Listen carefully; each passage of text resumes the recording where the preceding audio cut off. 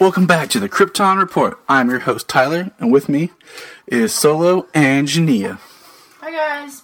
Today we'll be discussing Episode 3, Fight or Flight, directed by Dermot Downes. Solomon really liked this episode. He likes all the fighting. I worry about my son. But Dermot Downes is no new name that we should see. He directed episodes of Flash, Arrow, and what's funny is he actually directed Gotham and an upcoming episodes of Legends of Tomorrow. So he's really hitting the DC shows. If only he would have directed Constantine. He would have got all the recent ones. I don't think anybody has hit all of them yet.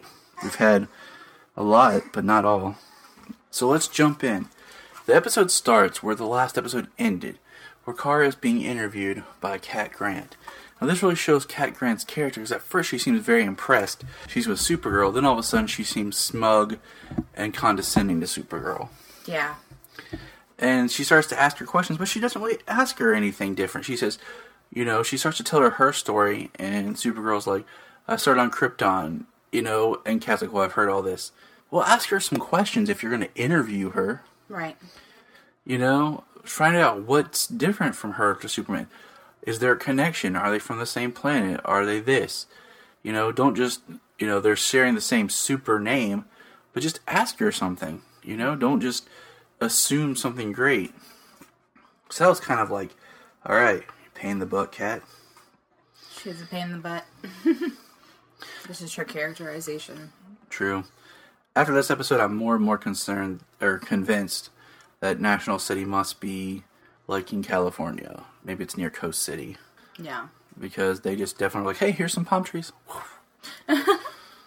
Supergirl flies past the palm trees. So I'm like, okay. But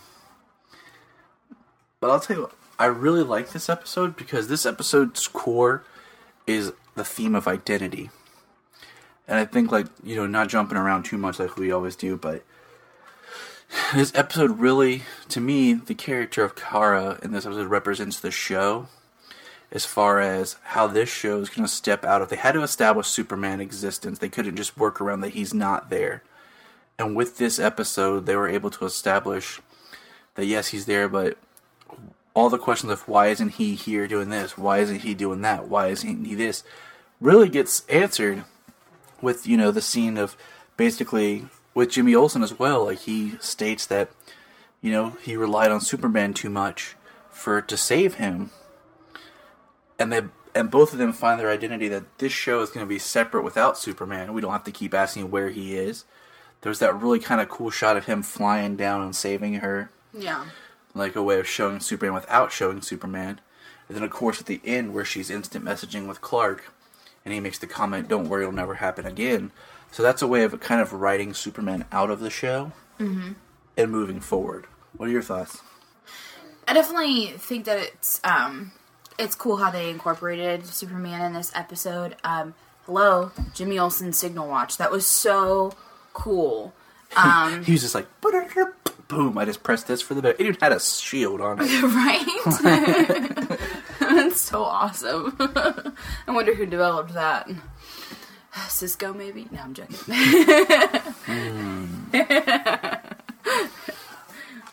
I liked, we're talking about Superman, we'll wrap up the Superman part.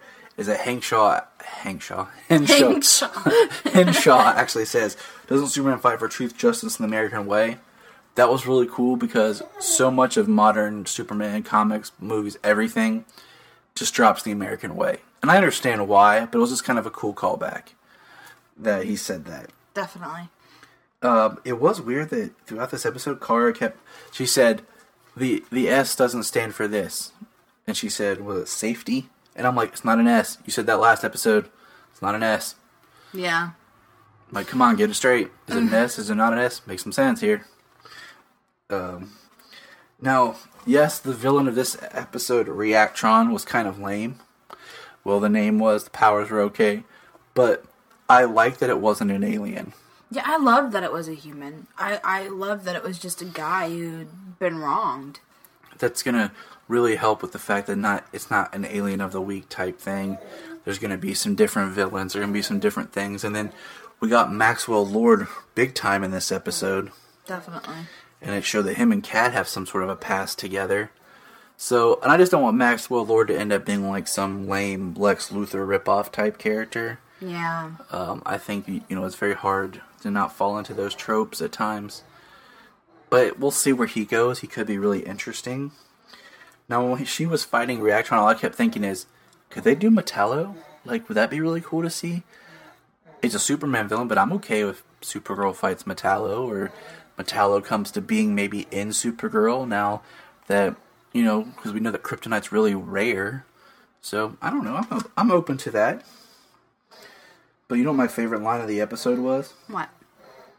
Is when Jimmy is talking to Karen. He's like, Reactron almost killed Clark. And Wen goes, Clark? And he goes, shakes his head. I was like, oops, Jimmy. Just busting out the Superman secret. And then Wen's like, Clark Kent is Superman? Clark Kent is like, you just see his eyes. He's just like, oh, wow. He's like, my whole world has changed. That was pretty awesome, honestly.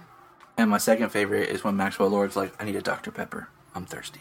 I was like, Product placement. Product placement and refreshing beverages. So I liked, the fight. I did like, I think it's ironic that now Kara now has two bases. They have a little office downstairs in the Catco where her, Jimmy, and Wen are for Team Supergirl. Then we have the base for Team DEO Supergirl. Yep. Now, you said this, and as only a woman would, Wen is so friend-zoned. He is. That poor guy. He is. Oh, there's going to be so much heartbreak there later. Oh, man. I was just like, poor guy. Oh, he's screwed.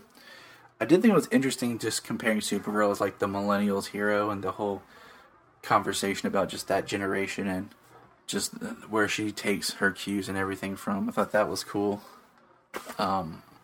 This episode, I like the fact, like, it's funny. I like that when she wore a green dress to the ball. Yeah. Instead of being tacky, like, let's put her in blue. Whatever. Ball. It's not a ball, guys. Okay. It's not Cinderella, Tyler. Okay, my bad. I'm sorry. Green dress to the party. Well, I mean, they didn't put her, like, in blue or red or anything. They were like... Or anything cliche. Yeah. They were like, we'll just make it green. Like kryptonite. No, the effects of the show are just awesome. Like, they do such a good job with just the way her landings, her takeoffs, her fights. I love how it really hasn't changed much since the pilot, Remember how I talked about with the pilot being so theatrical? Sorry, yes. I'll get it out of my mouth one of these days. And how cool it was visually, I'm so glad that they were able to keep that for each and every episode so far. And I agree. I feel that it's keeping up the quality. Sometimes shows the pilot is this cinematic great achievement, and then each episode gets less and less. And we haven't reached a bottled episode yet. Right. Now, two more big points with this episode. One, we see Henshaw with the red eyes again, and he says Agent Danvers.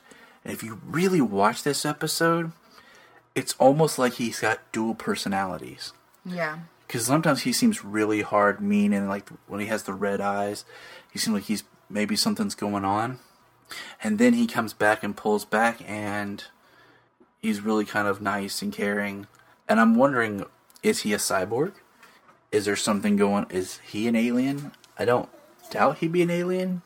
But, I'm kind of curious more about how they're going to go with who he is. Yeah. And they haven't really, like I said, that was another one for the second episode for him to get the red eyes. It's like, they're just going for it. They're really just moving quickly.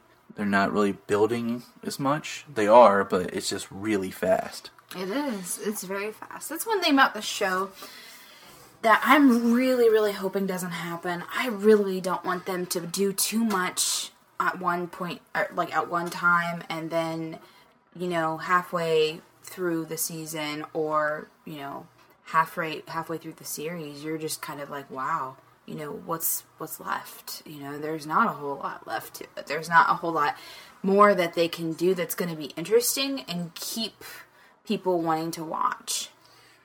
Exactly. I mean, in the opposite, like where Constantine had some pacing problems where you were just trying to like build up the universe, thicken things up, this one's like throwing so much at us so quickly.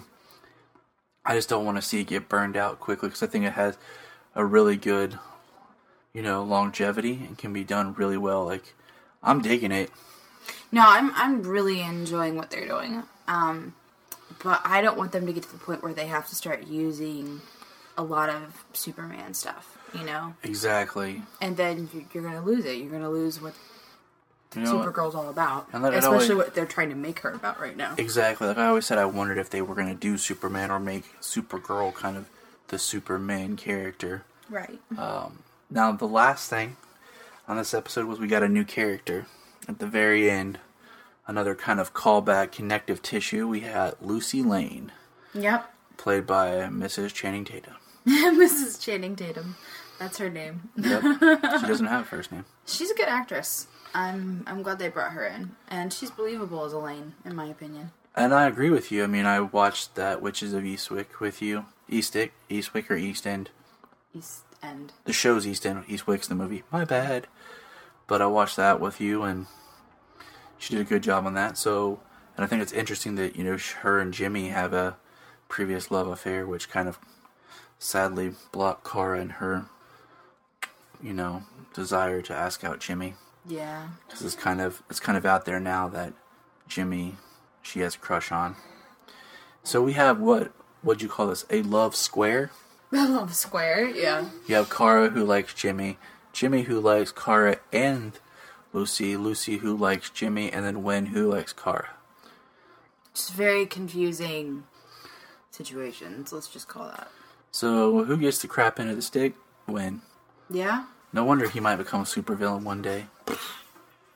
Poor guy. So that's it for this episode. There's been no other news. We covered it last week with the casting, and no more anything from Kyrpton, the TV series.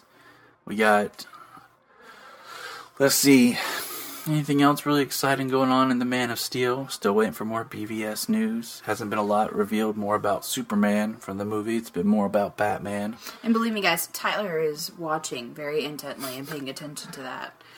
I wonder what he's doing all the time, and he's on his phone watching out for, Batman vs. Superman. Or Batman v Superman, sorry guys. I made Jania go to the movie theater just to watch the trailer. Yes, but you know what? I actually wanted to. Yes, she did, because she's awesome. But that's it from us here at the Kyrpton Report. We'll get news for you. We're working on our plans for a summer series when Supergirl's off. And we look forward to hearing you. Hit us up on Twitter and on Facebook. See you guys later. Bye.